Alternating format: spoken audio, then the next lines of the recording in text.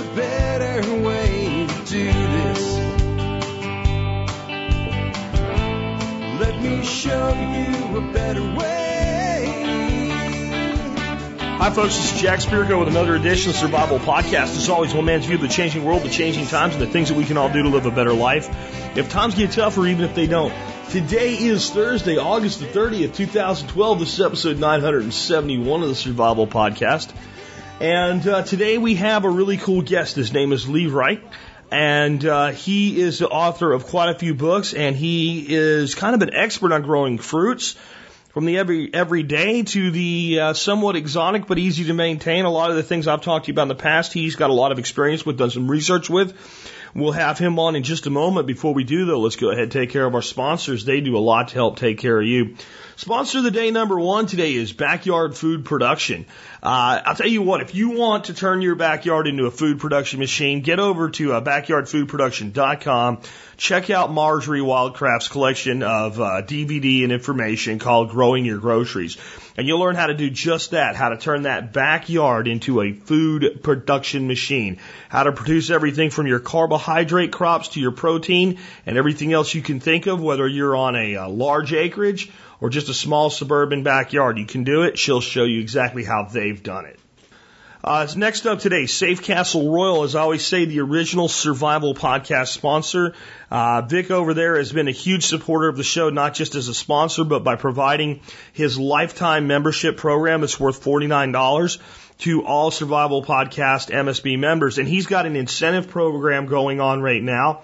And this is the first week, and that's actually the last 2 days of this incentive. But this is for his discount club members only. Now remember, if you are MSB, you can get this membership free if you have not already done so. And listen to what he's doing.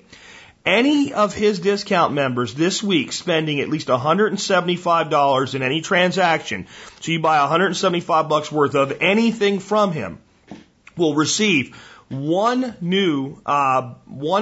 free brand new Mountain House 25-year essentials bucket. So that product is basically a great big bucket full of Mountain House freeze-dried pouched food, the stuff you would buy off the shelves of a store.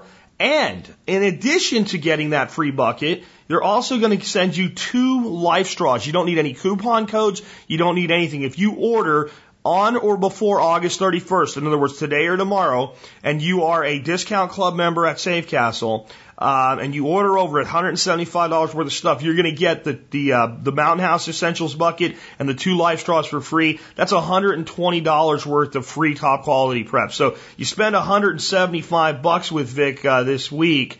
If you're a discount club member, and basically you get $295 worth of stuff. That's pretty good for his discount club, and it's why I'm really excited that he supports the MSB, and the deals like that are always available to MSB members with no direct cost to them, because you get that discount club membership for free. And folks, even if you're not MSB, if you're looking for a good place to buy preps, Safe Castle Royal. Check them out today at prepared.pro. Best way to find Safe Castle and Backyard Food Production and all of our sponsors was always go to the survivalpodcast.com first and click on their banners. You'll see them in the right-hand margin. Next, I want to remind you to come see me in Hickory, North Carolina. I'm starting to put together the early meet and greet.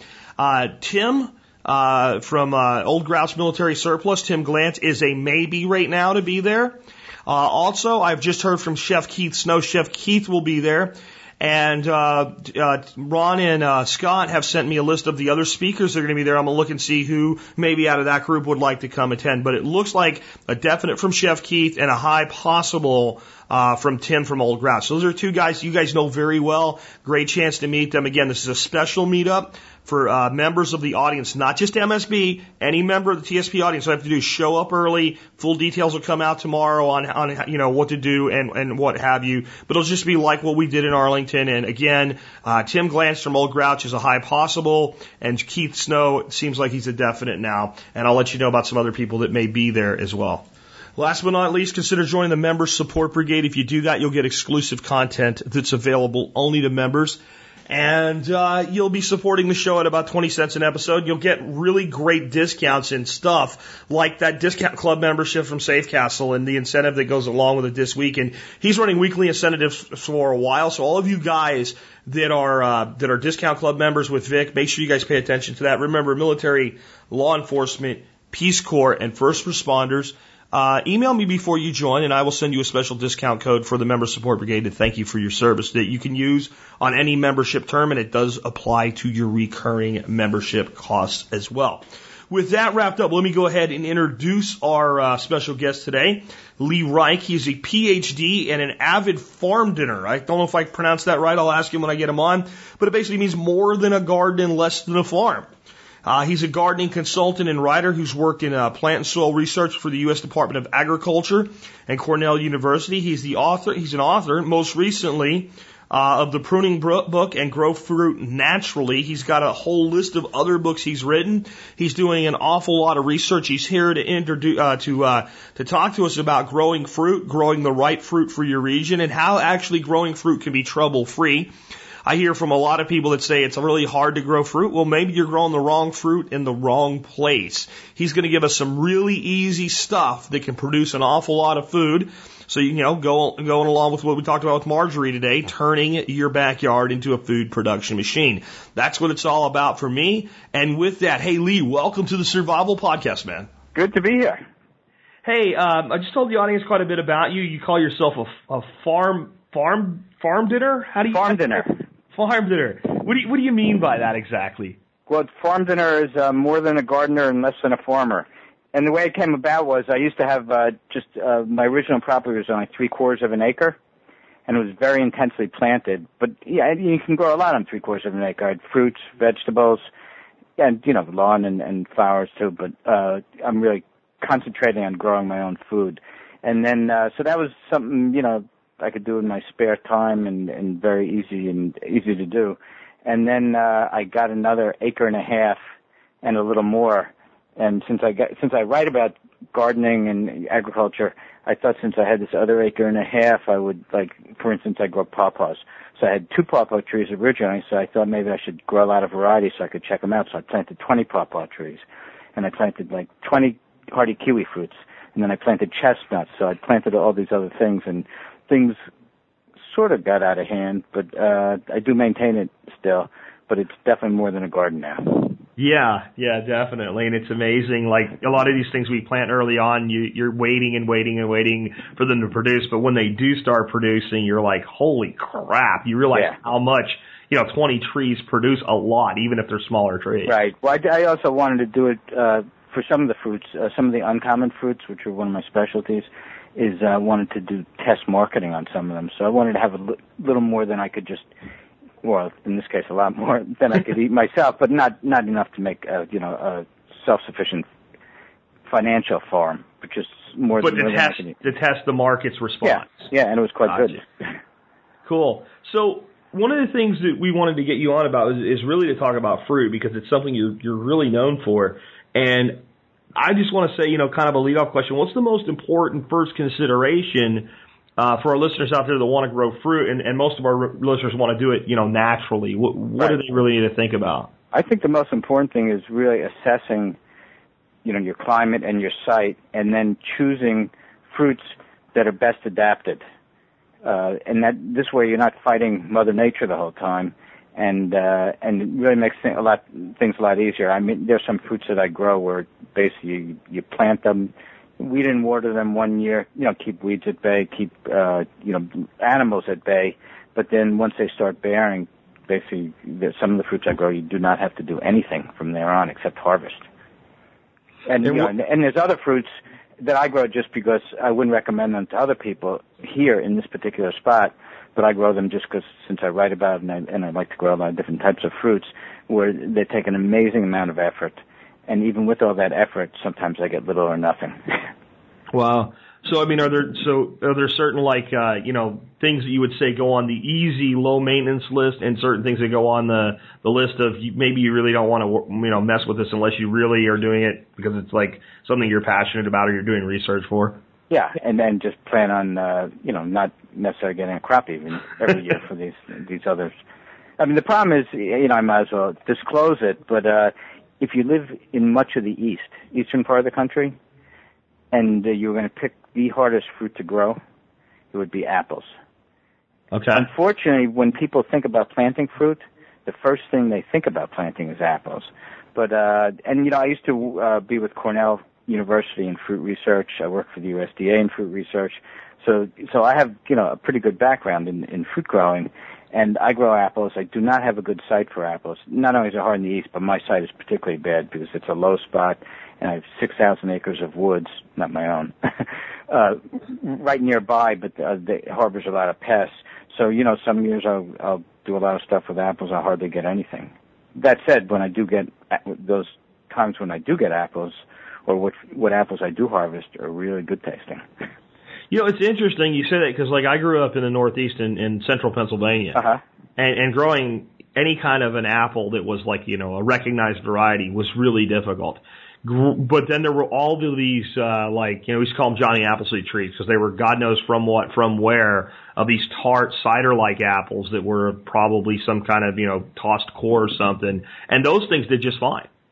I don't know. I think on some of those, if you look, if it was on your property and you were looking at how much fruit you actually got that was actually edible, and surely for fresh eating, you might not think they did fine. Although there are, some cases where they do. But generally, in central Pennsylvania, or I'm in the Hudson Valley in New York, apples that are untended really don't leave much to eat. Maybe the reason is our expectation was so low and the tree was so huge and old. I mean, these trees were, 50, 75-year-old trees. And there's also something about you come upon a tree somewhere, and just because it's not something that you have to take care of, and it's just so cool to come upon it. Yeah. You look at it a lot differently.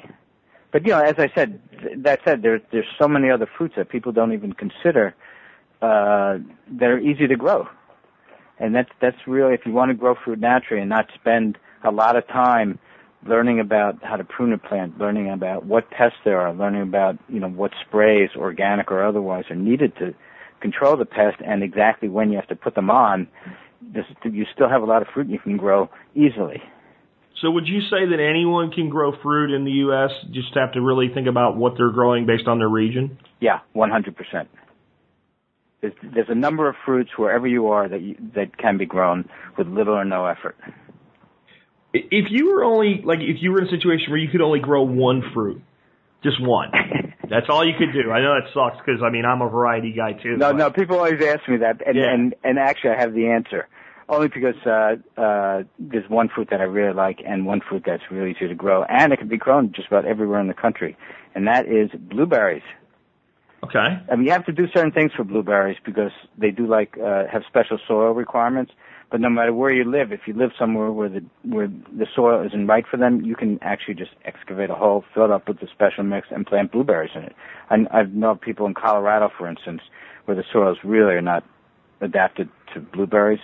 And they do that, and they get good crops. And then the other thing you have to do is keep birds away. And the way I do that is I just have a walk-in area that has permanent mesh on the side, and we cover it while the fruits are ripening. And I have only 16 blueberry plants, and from those 16 plants I harvest about 200 quarts of blueberries. Wow, and where are you at? I'm in the Hudson Valley in New York. New York, that's right. Okay, cool. Yeah, and the thing is, I'm in Arkansas. You couldn't ask for a more different climate than the Hudson Valley. You can definitely grow blueberries. We grow them like crazy. Yeah. We get half the size of a grape, and we get pretty much anywhere you can grow them. And it's a great tasting fruit. They're great looking plants. It's a healthful fruit.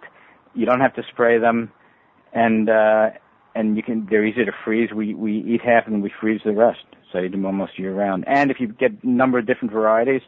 I have a few different varieties, so our harvest starts in mid-June and goes into September. Yeah, and we do the same thing. We don't go quite that long, but we have 3 varieties, and it spaces out the harvest so that there's some fresh eating and some saving. And you mentioned freezing, and some stuff needs to be blanched or messed around with. You throw them in a bag, you throw them in a freezer in the sun, and they also dehydrate really badass. It's like a blueberry raisin. Actually, I was considering that because I've never done that, and I do have a dehydrator. And we have so many fruits this year, we can't keep free. Our freezer only has a certain size, so We don't want to keep freezing them. I'm going to try that, though. The only thing that we found that's kind of a pain in the butt with it is you kind of have to sit there with like a toothpick and prick them all before you. They don't. They will, but they don't come out as good. Right. Like if you do that, if you've ever bought like the dehydrated cranberries. Right. They call them craisins. They come out a lot like that. They're smaller, but they have that texture and they come out beautiful. If you don't prick them, they're just not as. So I mean, if you have a kid around, you sit here and prick blueberries. My daughter's off in college, and she wouldn't do that anyway. Yeah, my kids. I think I might scrap that idea. Yeah, I mean, it's something you might want to do a batch or two, but you wouldn't want to make it a plan for huge amounts. But what are some other things that are maybe easy to grow? I mean, there's something like blackberries or another fruit. Can be grown almost everywhere in the country because there's a lot of species and a lot of varieties.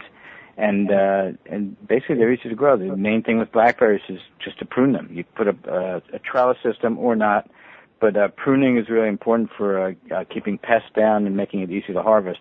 And for blackberries, I would definitely suggest there's a number of thornless varieties. As much as I love fruit, and the thorny ones do taste a little better, I just can't handle the thorns. So, I understand. What are your thoughts on the primocane varieties? We can't grow them this far north, and really? I know there's only two varieties. I know they came out of Arkansas. Yep. And they haven't been around that long, so there's only two varieties. So my guess is that I've never tasted them. My guess is that those two varieties probably aren't the best tasting of the varieties, but that in the future there will be some really good tasting ones. Have you tasted them? Yeah, actually I grow some of them, and they taste pretty good. I mean, they're not. We have wild blackberries everywhere here, and you don't compete with that, right. Even they're small and a short window to harvest. But the nice thing is if you treat them like a more typical blackberry, you get two crops out. Right. Yeah. And that's really kind of cool. And I do a lot of like mead making and beer making, so yeah, I do too. That you can get a lot of bang for your buck with. Well, speaking of beer making, one thing that I throw in beer, I don't make a bona fide beer out of this. It's solely this, but I know there is a southern tradition for making it. It's persimmon. That's another fruit you can grow just about anywhere in the country. And further south, I can't grow them. You can grow Asian persimmons. But even this far north, and up here it's gone down to 30 below zero. And I grow American persimmons, but named varieties. So if anybody's ever tasted the wild ones, don't judge American persimmon named varieties by what you tasted in the wild, because the ones I grow are among the most delicious fruits that I grow. And that is a fruit that takes no care at all. And they're a great fruit, and they're very adaptable because you're growing them in the Hudson Valley. And then one of my other guests that I've had on the past, Marjorie Wallcraft, is in South Central Texas. Oh yeah, growing right. persimmon. So I mean that's again this huge variety of climate types that you can deal with. Yeah, and you mentioned actually before wildlife. Wildlife. You got to think that fruits, they're sweet. They're just like contained in this nice skin. So there are potential problems with wildlife on any of these, and pretty much people know the way to control most wildlife. But they might take some deer fencing. For my blueberries, I have bird netting. But wildlife is an important component, I think, of fruit growing. And it's different in different places. For instance, I have all these pawpaw trees, and other people tell me that some pests, some like raccoons or something, would eat their pawpaws. Nothing has touched my pawpaws. But I do other things that keep these pests in check. What I've had issues with is peaches with squirrels, and don't mention squirrels. My big problem with them is not only do they damage the fruit, but they don't really eat it. They take like one peach off, they eat like 3 bites, and they throw it on the ground. And then they also eat them sometimes when they're green and very young. I think squirrels are the biggest problem and will be the increasingly large problem in the future. And people really, because there's no controls on them generally, or not enough controls, natural controls. There is Brunswick stew. Right. Well, as I tell people, I take a multi-pronged approach to squirrels. I have, first of all, some of my property's mowed, and so they're quite exposed when they run across mowed areas. And I have 2 dogs, 2 cats. That helps a lot. 7 traps, a good gun. And then the other thing is, around I grow a lot of nut trees too. So I have these filbert trees.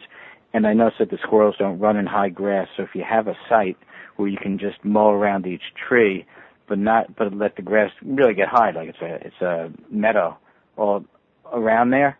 The squirrels really won't run through that. And then the final thing is, if you need to, is you just train any trees. First of all, they have to be in isolation, but if you train them high so that there's nothing below 6 feet, and then you put a squirrel guard, something slippery, sheet metal or linoleum, something like that, around the trunk, they can't climb up it. Cool. Yeah, because they are a problem. It seems like a lot of work, but as you know, like a fresh-picked, dead-ripe peach, is something you cannot buy. No, you can't. And it's almost like people ask me, do you like peaches? And I'm like, what kind of peach? Right. Yeah. A store-bought peach is just not a peach. Well, one of my pet peeves is people think that you can buy any fruit, say, in a market, and it'll be hard, and they think, well, just leave it in your kitchen counter for a few days and it'll soften. And people think that's ripening. That is not ripening. Ripening, the fruit will soften, and as it starts to, part of the incipient rotting process is that the starchy materials start to get sweeter. Sure. But that's not building up the aromas and the really true taste of a plant, of a fruit that's been ripened on the plant. What are your thoughts about season extension, especially winter? Where you're at, the winters are much tougher than me, and making sure you have stuff to eat through the winter months. Well, first of all, as far as fruits, there's a lot of fruits you can.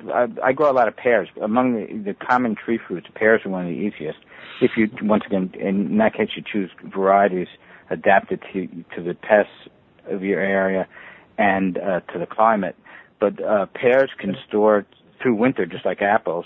I have the frozen blueberries. Pawpaws I can store till into November. Persimmons go into November. There's a time, I have to say, January, February, or surely by March and April, where I'm going to the supermarket and buying fruit. And then, at that time also, maybe, I tend to eat a lot more vegetables, and we do have vegetables year-round from here. Both, from what I put in common storage, what I put in the freezer, and then I have a small greenhouse, 20 by 20, that I keep very cool. And in the greenhouse, we grow greens, salad greens, and cooking greens all winter, because they like the cool weather. Not to mention that, February is a great time to be drinking something like a blackberry or blackberry imperial stout, right? Yeah. Yeah, cool stuff, man. The other thing I should mention about the greenhouse, one fruit a lot of people really enjoy, whether they live in the north or the south. Where you are, you could probably, I'm sure you can just plant fig trees outdoors. Oh, yeah. Yeah, so when you get north of, say, Pennsylvania, you really can't do that. People wrap them up, bury them, do all these things outdoors, grow them in pots, and I've grown them in pots for many years. But since I have this greenhouse, it's a cool greenhouse, figs are actually subtropical fruits. They lose their leaves and like a winter cold rest. So I have figs in the ground. They have 6-inch trunks in this small greenhouse. And in the winter, and they also bear on new wood, so I can cut them back to about 4 feet or 3 to 4 feet. Mm-hmm. So in the winter, they're leafless. They're cut back to 3 to 4 feet. They're not shading the interior of the greenhouse at all. And then as spring comes, they start to grow. The greenhouse gets too hot for all these leafy greens. So in the summer, like right now, it's mostly fig trees in the greenhouse. They're all full leaf, loaded with figs that are ripening. And then as it gets cooler and cooler, the leaves will start to drop. I have more and more greens planted in the greenhouse. So it's a nice cycle. It's sort of like a Mediterranean climate in there. And I can since figs take a lot of heat, I can let I don't have to cool the greenhouse that much in the summer. I can let the temperature go, 100 or more. Yeah, it's like you're creating that own little microclimate there. And fig is another thing that if you've never had a fresh fig, you don't know what fig is. Yeah, you cannot ship a fig further than arm's length. Yeah, they're amazingly productive too. I mean, down here we can grow them into fairly large trees. And my understanding is that they can live like 300 years or something like that. Yeah. Talk about leaving something behind. Right. Yeah, they just keep going. What are some of your other unusual things that are kind of maybe some of your favorites for ease of growth or just uniqueness? One thing, and this one really cannot be grown too far south because it's a plant that likes really cool weather, is a gooseberry. And people think most people don't know gooseberry too well, and those people that do know them think that they're all small, green, and tart. I grow gooseberries that are quite large. Some are red, and ones I grow, there's in Britain where gooseberries are more popular, they have their culinary types and they have the dessert types. Since I don't cook that well with fruit, I grow only the dessert types, and these are the perfect fruits you just pop right in your mouth. They have great flavor, and they're easy to grow. Basically, deer don't eat them. No problems as long as you once again choose the right variety. And there's a lot of other unusual fruits that I grow. Let me think of another one. There's some so unusual that I don't know. Oh, kiwi fruits. That's another one. Oh, yeah. So kiwi fruits, there's store kiwi fruits you can grow further south, but where I am it's too cold, but there's another kind called the hardy kiwi fruits. That they're different than the store kiwi fruits in that, first of all, they're hardy. You can grow them, as far north as you want, but the fruits are small. They're about the size of a grape, and they have a smooth skin. You pop them in your mouth. Tastes very similar to the market kiwis, except that they taste better. Yeah, and they're, like you said, you don't have to jack around with the hairy stuff on them. I was just up in Vermont at a guy named Ben Falk's. Oh, yeah. No, I know him. I was actually, were you there 2 weeks ago? Yeah. Yeah, I was supposed to, for the workshop? Yep. Oh, yeah, I was supposed to give a little talk there. I had been at the organic farming conference in Massachusetts just before, and I was going to go up there, but he was setting up for that workshop, so he wanted me to come the next day, and I was going to do a little presentation, because I've never been to his place. I do know him, and actually I really didn't want to be away that long, so I came back. Well, that's funny, because he was mentioning somebody that was supposed to come and cut, and that was you. That's wild. Yeah, I'd love to visit his place. It sounds awesome. He gave me some of that. I guess you saw his rice patties. Yeah. And he gave me some seed, and my rice is just about ripening now. That's awesome. That's awesome to be, I think we could be growing a lot of rice that far north, but you were mentioning the kiwis, and he has a 2-story, really high timber frame house with a balcony on it that he's built, and he's got some hardy kiwis that he planted down on the ground, and you got to be talking 14 feet up to the balcony, and they've been in the ground now 3 years, and this year they're starting to fruit. They're loaded with fruit, and they're 14 feet up and onto those balconies, and then growing up the house from there. So it's amazing the vigor that those vines have. Well, I'm surprised a lot of us in the East there was a really early warming and then a late frost. That's one problem with the kiwis. They are very frost susceptible. And this year we had very significant warming and very significant frost. So this is one of the few years that I have no kiwi fruits. But that's the nice thing is I grow so many different types of fruits. So, for instance, the apples got frosted this year too. But I have so many different types of fruit that there's just an abundance of fruit, even if I don't get some things from some other fruit plants. And when you just for people out there, when you're talking about getting frosted, you're talking about having basically the pollination disrupted. They lose their blossoms before. Right, the blossoms get frozen. It really depends on what stage they're in, because if they're just past the pollination stage, they become a little less frost susceptible. But the kiwis actually was the shoots. They tend to not blossom early, but the shoots get frosted. But the apples were in the perfect stage to be killed by the frost. Yeah. So next year. Yeah. Now you mentioned pawpaws quite a bit. And you're growing a bunch of different kind of pawpaws, and I hear some people saying that like pawpaws are easy to grow and they actually get into production relatively quickly, and other people saying like it'll be 25 years before you see a pawpaw. What say you? Well, first of all, you know what the problem is that there's 2 ways you can buy them. You have certain varieties of plants like Macintosh is a variety of apple, but if you plant an apple seed, that's just a seedling. Well, seedlings take a lot longer to bear than named varieties, because named varieties, the propagating wood, when you make a graft, is mature. So if you plant a seedling, a lot of nurseries that don't really specialize in uncommon fruits or in pawpaws just sell seedling pawpaws. They'll give you a little plant, and it'll take 10 years to bear.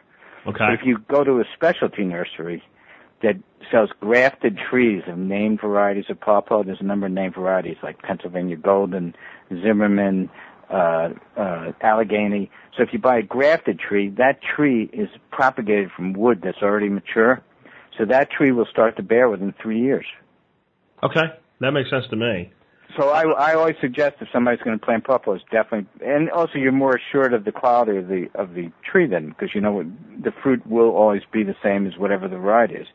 So if you're going to buy pawpaws, same thing with American persimmons. or persimmons generally, always buy a name variety. With most fruits, it pays to buy the name variety because sometimes one variety might be adapted in your area, another might not, and a seedling, it can be anything. I think another problem that people have, from my experience, has been that, especially as they start looking at forest gardening and things like that, they learn, okay, pawpaw is an understory tree. And in the wild, you'll find it in understory, and it'll grow, and, those trees might be 50 years old for all you know if they've grown there natively. And so they get this pawpaw, and then they stick it like under an oak or something. Yeah. And they say, well, it can live in the shade. Well, it can live, but it's going to have a much slower growth rate if it's fully shaded, and it's not going to be as productive. But because they bred it's an understory, they stick it in there. Yeah, that is an excellent point. And it's true it's an understory tree, but if you plant it in the sun, as you just said, you get much, much more production. Another good example of that is blueberry. Blueberries in the wild often grow in the shade. And but if you plant them in the sun, and the key is that you want to give them good soil and water as needed, they're much, much more productive than wild ones in the shade. And a lot of the shade stuff, too, I try to look at it more as an edge plant than a shade plant. So it's in the shade, but it's not in the middle of the dark forest. Right. It's usually on a sunny edge, so it gets filtered, mottled shade, and that can give it some rest in, like, the really intense periods of time, but it gets a lot of sun, and I think people misunderstand that a lot. Yeah, the only fruits really that can actually the only fruits I would say that really do well in pretty deep shade are gooseberry, red currant, and black currant. Those plants really, and especially when you go further south, they'll enjoy it even more because it'll keep them cooler. But I've seen them fruiting in as deep shade as you can imagine. Yeah, I've got the north side of my house. It's completely shaded. I would say 90% of the day. It gets me an hour and a half of sun, and I've got some currants over there, and they're doing fine. Yeah, and they're productive. It's crazy, but anywhere else they would probably die down here. Yeah. So I really dig like the unusuals thing. So maybe I'll throw some other ones at you and see what your experience is. Okay. How about goji berry? Oh, goji berry I have grown, and I grew it for 3 years. I got 2 different plants, and they are all seedlings. There are no named varieties of goji berry. So I got 2 different plants from 2 different nurseries, and I planted them a few years ago. One plant actually bore a couple of fruits that sort of had a decent taste, and the other one bore later, and they did not taste so good. I finally pulled them all out, though, and the reason is a few reasons. One is the fruit really doesn't taste that good, so I'm not going to grow it. Second thing is the things sprawl all over the place. They sound these long shoots that root at their tips, and they have thorns on them. And the third thing is that they fruit very sporadically. They sort of blossom sporadically throughout the summer, and then sometimes the blossoms will set fruit, sometimes they won't. And then the final thing is that they are members of the deadly nightshade family, which, admittedly tomato, pepper, eggplant, and pepper are also. But I'm always a little wary about eating uncommon fruits in the nightshade family. Gotcha. So I pulled it out, and actually even that's not that easy because the place where I had it was a little overgrown with other stuff too. And I thought I had pulled it all out this spring, and now I see it's as if I have a whole new plant now again. So there is something to be said for that, ability to survive. But I think mostly it's used as a medicinal by a lot of people. Right. Yeah, I'm really into fruit for flavor. I got you. What about I figure they're all healthful.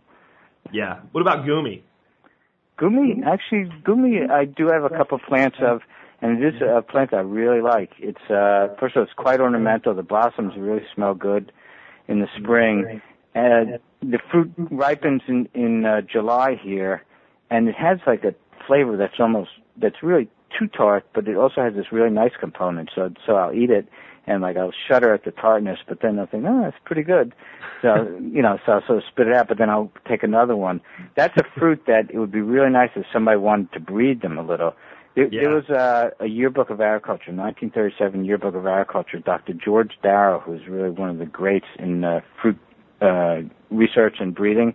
He wrote a chapter called Some Unusual Opportunities in Fruit Breeding, and he mentioned a lot of these fruits that he thought just, they're really good now, and just a little more improvement, they could really become good. And gumi was one of them. And I wish somebody would do that. What I like about them is they're a nitrogen fixer, so right, they kind of fill that role.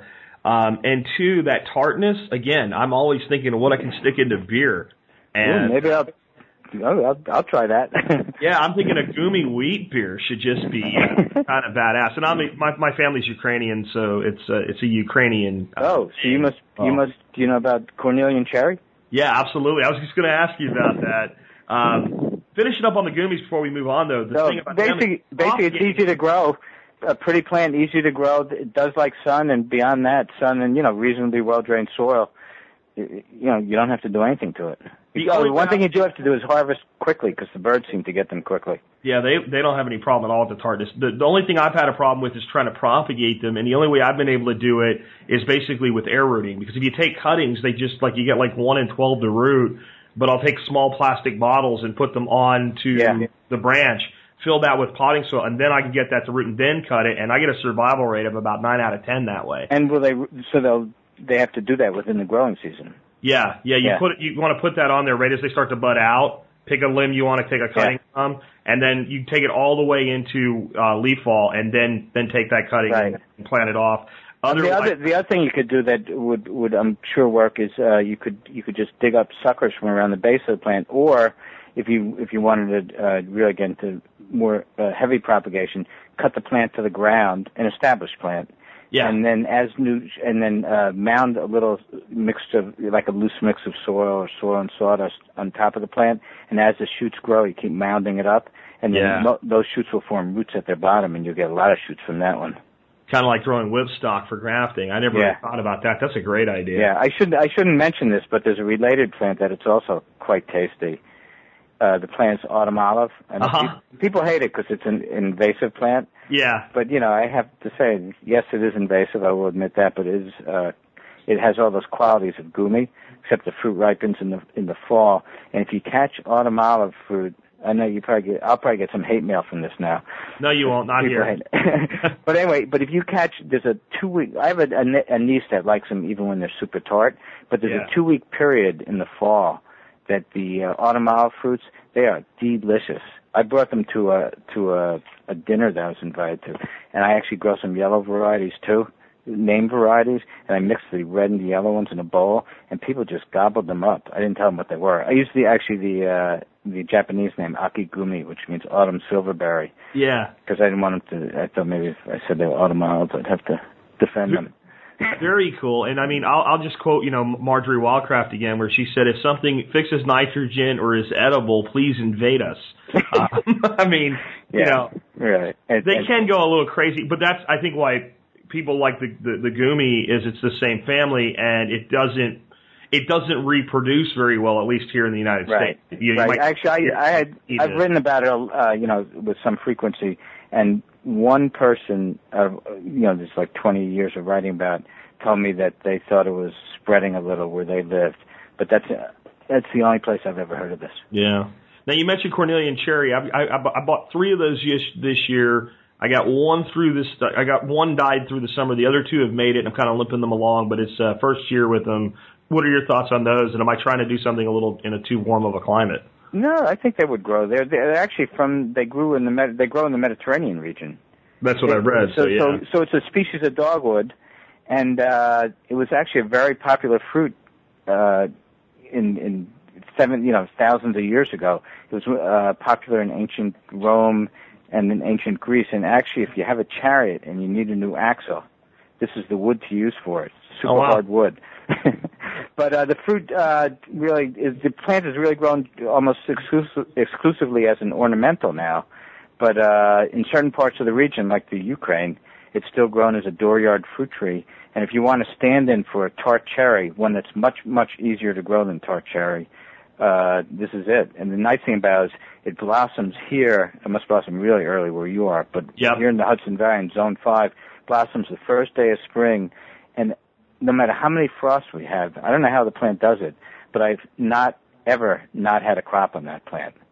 Wow. And the one thing that people often don't know is that it's partially self-fruitful, so you get better yields with 2 different varieties, and there are named varieties available of this one, but a lot of people just plant seedlings. Yeah, I've got 2, and I think one was Big Apple Cosa, and I can't remember the other one. But they were definitely different varieties. And I think the one I lost was one of the common, so I still have two different varieties. Yeah, and they'll bear very quickly. I would say like in a couple of years you'll start getting fruit from it. One more before we move on and talk about a few of your books. Nanking cherry. That's if you want the easiest cherry to grow. First, let me just talk about the downside. The downside to the plant is that the fruits are small and the stem stays on the plant when you pick them, so it leaves sort of a hole so you can't ship them at all.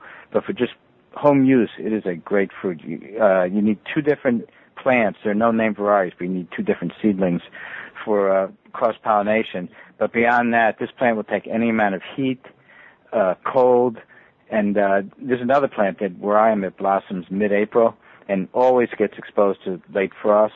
Always a big crop. And people often ask me, they say, what about birds or squirrels or anything like that? Well, my plants, and I do have about 10 plants, the birds eat them, the squirrels eat them, the chipmunks eat them, I eat them, and they bear so heavily that after everything's eaten them, it still doesn't look like a dent has been made in the crop. The fruits bear so heavily that the stems, you can hardly see the stems. Yeah, yeah. And besides that, they're beautiful white flowers in the spring. People stop, I have them along my driveway, and people stop, on a bike or something, and they stop and ask me what the plant is. It's so pretty. Yeah, I mean, to give you an idea how tough these things are, I have an area that I'm working on in the Ouachita Mountains. It's very rocky. It's not a great environment to do any of this stuff, but I'm doing it anyway. When I dug holes to plant all my trees I did this year, it seemed like more rocks came out of the hole than the size of the hole. And I did 3 of these. Not only did they, survive with very little maintenance, they actually produced a few freaking cherries, and they're just seedlings, and there's one hanging off the side. And I would say they've doubled in size this year. Yeah. The main thing is to get them off to a good start, and then once they're established, they are no care at all. Every once in a while, I prune mine back a little just because they'll get too big. They can get like 8 or 10 feet tall and and quite wide. So I just prune them back, but they don't have to be pruned. And it seems like another one of these things. Yeah, I'm in Arkansas. You're in the Hudson River Valley. We're both able to do this, so it's very adaptable. Yeah. I would say this is everywhere. And I think that was another one of the fruits in that 1937 Yearbook of Agriculture, and Cornelian cherry was also. Awesome. So let's chat about a few of your books, because you've actually got quite a few books. I was mentioning to you, I was like, I know this guy's name. And then I realized, sitting on my bookshelf right here in the office, I have a copy of the pruning book, which is one of your books. Yeah, I wrote the pruning book. And a lot of these unusual fruits are in the book that I wrote called Uncommon Fruits for Every Garden. Originally published in the early 90s, but then I revised it and added some more fruits, and it was republished in 2004. And I updated all the information. And that's got a lot of these fun, unusual, easy to grow, often ornamental fruits in it. Awesome. Let's see. We get some. I'm looking at the description on that. One of them that we didn't talk about here, but I really like, is maypop. Yeah, I actually really like that too. Just wish I got better yields. This is really pushing the limit for maypop here, but it's a passion fruit that you can grow, and it makes this tropical tasting fruit. And it's a beautiful. The flower will take your breath away. So even I would grow it even if it didn't fruit. Yeah, they're absolutely gorgeous flowers. Now here's one I don't know, and I'm always intrigued when I don't know something. What is Shapova? Shapova, that's a very unusual one. Very good tasting fruit. It's a cross of European pear with a plant called white beam, which is closely related. It's a type of mountain ash, and looks pretty. It has like this whitish cast to the leaves when they open in spring, and the fruit is sort of like a small pear with a meaty texture. What I would consider the ideal fruit, say if you're going for a walk on a nice crisp fall day, you put a few of those in your pocket, and it really has a nice flavor. I'm gonna have to look into those. That's one. I sit here and I'm reading, jujube, juneberry, maypop. I'm like, yeah, know that. I get Shapova. I'm like, I've never heard of that. How many different varieties is in that book? I think it's about 24. Wow. And then in my other, I should mention also my other book, my new book is Grow Fruit Naturally, and this lists, not as much detail on those uncommon fruits, but I also list of more familiar fruits like apple, which I suggest growing in certain parts of the country, or you can try it in other parts. But everything from apricot to citrus to strawberry, so it has pretty much basic information, both background information, on the fruits themselves, but also how to prune fruits, different approaches to pests and diseases, and planting, everything, pretty much. And the big thing is naturally out of that book as well. Yeah. I mean, for our folks that are trying to be as self-sufficient as possible, it's not just about the health. One of their big concerns is if I'm not doing it naturally, then I need a lot of outside inputs. If I need a lot of outside inputs, I'm not self-sufficient. Yeah. And not to mention, you know, sort of take some of the appeal out of a fruit if you know it's just been sprayed with some poisons. Doesn't it always, you know, kind of strike you as odd when you see these guys out there doing these heavy spraying and they have like this mask on and this protective suit and they're spraying food that you're going to eat in a few weeks. And you're just I don't think that that's good. I'm very familiar with that because, as I said, when I worked for Cornell. It was many years ago, and so I used to go into the orchards a lot, and you know, I see them spraying, you know, all sorts of stuff. You know, basically a cloud of pesticide covering all the trees. And a wonderful sound of you know. Yeah. No, I think I'll pass on that. You have to have another book called Weedless Gardening. Oh yeah. That's basically I have my academic training is in both horticulture and I have a degree in soil science too, and that really gave me an appreciation for soil. So one of the, you know, key elements in my whole farm doing is soil care. And for instance, you know, and it's really not rocket science. A lot of it's just a lot of organic matter. So I make a lot of compost. But when I just got into this many years ago, I started thinking about weeds, and this is some people always talk about, and why do we have so many weed problems? So I don't like to say I came up with the system, but I sort of synthesized a lot of what I had read of others and the experience of others, plus what I was experiencing, and came up with a nice system, a 4-part system that really lessens weed problems. So they're not really a problem. This isn't to say there aren't any weeds, but they're not particularly a problem. Would you say a big part of that is quit freaking turning the soil over all the time? Yeah. Okay. So I have in my vegetable gardens, and I have about 2,000 square feet of vegetable gardens outside the greenhouse, and I have not turned the soil in those gardens for 30 years. Yeah. It's and basically what I do is, you know, I have permanent beds that I never walk on, and they get layered with compost every year. And the thing with me with that approach is even when you do get a weed, you just pick it up and it just freaking comes right out. It's not, and you don't have to spend that much time dealing with the weeds either. They're just not that many. And I have a rule with my wife. There is no such thing of a weed. There's only free mulch. Oh, I love that. That's also revenge. All my weeds go into my compost pile. Yeah. Or so, you could mulch with them. Yeah, I mean, that's what we just, you know, as long as they don't have seed heads on them, we just pull them out and throw them right on the top of the bed. I mean, it's direct and it's easy, and I don't like to do any more work than I have to. I'm not afraid of work, but I don't like to do it for no point. Well, one thing that's also important, I think, is to keep it enjoyable and sustainable in the sense, you know, people batter around the word sustainable all sorts of ways. And one thing I think part of sustainable for me is to make it so I want to and I can keep, you know, taking care of all these plants. And if I don't have a good system, I'm not going to be able to do it. Now, on one more book, I wanted to chat with you a bit about, because you used the word on a couple of different flowering trees, and the berries is beautiful. And there's no reason this stuff can't be beautiful. So you have another book, came out in 2009, called Landscaping with Fruit. And I think it's sad that, like, it seems to me like most, what do you call them, the consultants and landscapers and all have gotten to the point where, like, they don't want to plant anything with fruit because fruit is waste. It falls to the ground, you know. Or they plant crab apples that can't be eaten. Yeah, and I'm like, what kind of arrogant country calls food garbage? But you have this whole book on how we can use the tree itself, the leaves, the colors of the fruit, the blossoms as part of the landscaping for beautiful purposes as well. Yeah, well, I started out, when I used to work for Cornell, I was always amazed how beautiful the apple trees were in spring. And I started thinking, well, geez, maybe I should think of some other apples and other fruits that could be used for landscaping. It turns out apples were not good since they have so many pest problems, but there's a lot of fruits. So the first thing I did was along my driveway I mentioned the Nanking cherries that I have. I used to have forsythia. So the first thing I did, I had planted the forsythia, and about 2 years later, even though, they blossomed, look pretty every year, I figured, plant Nanking cherries, they're just as pretty, plus I got tons of fruit. Yeah, and talk about pretty, like you were saying we were talking about, they're just gorgeous. The flowers are like, wow. Yeah, it's just solid canes of flowers. Very cool. Now, you also have a blog on your site? Yeah, and the blog sort of recounts what's happening day to day or week to week on the farm in here. Very cool. I see a picture of you there and all your books, and all of that stuff's located at www.reich.com.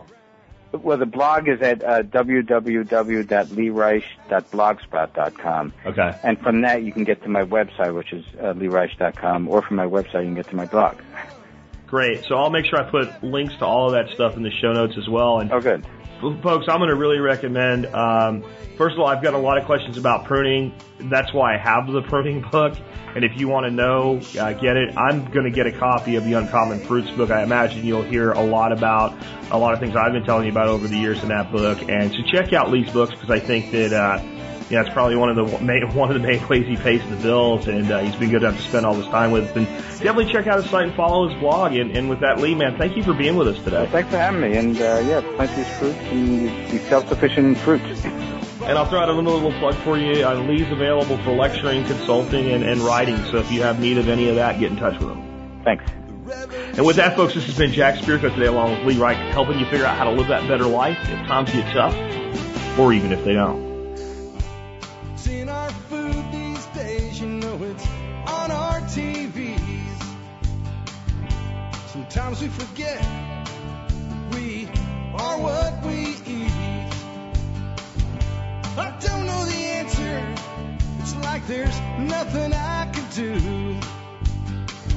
It's the price we pay, I guess, when we follow all the rules. There's a better way to do this. Let me show you a better way.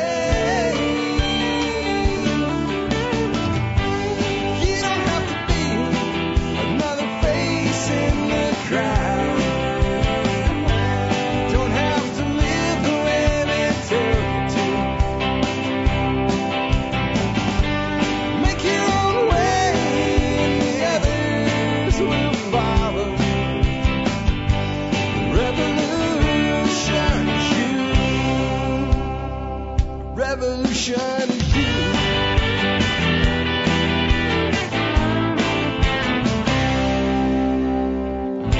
Someday we'll realize our children just can't pay. 'Cause nobody up there cares. They're living for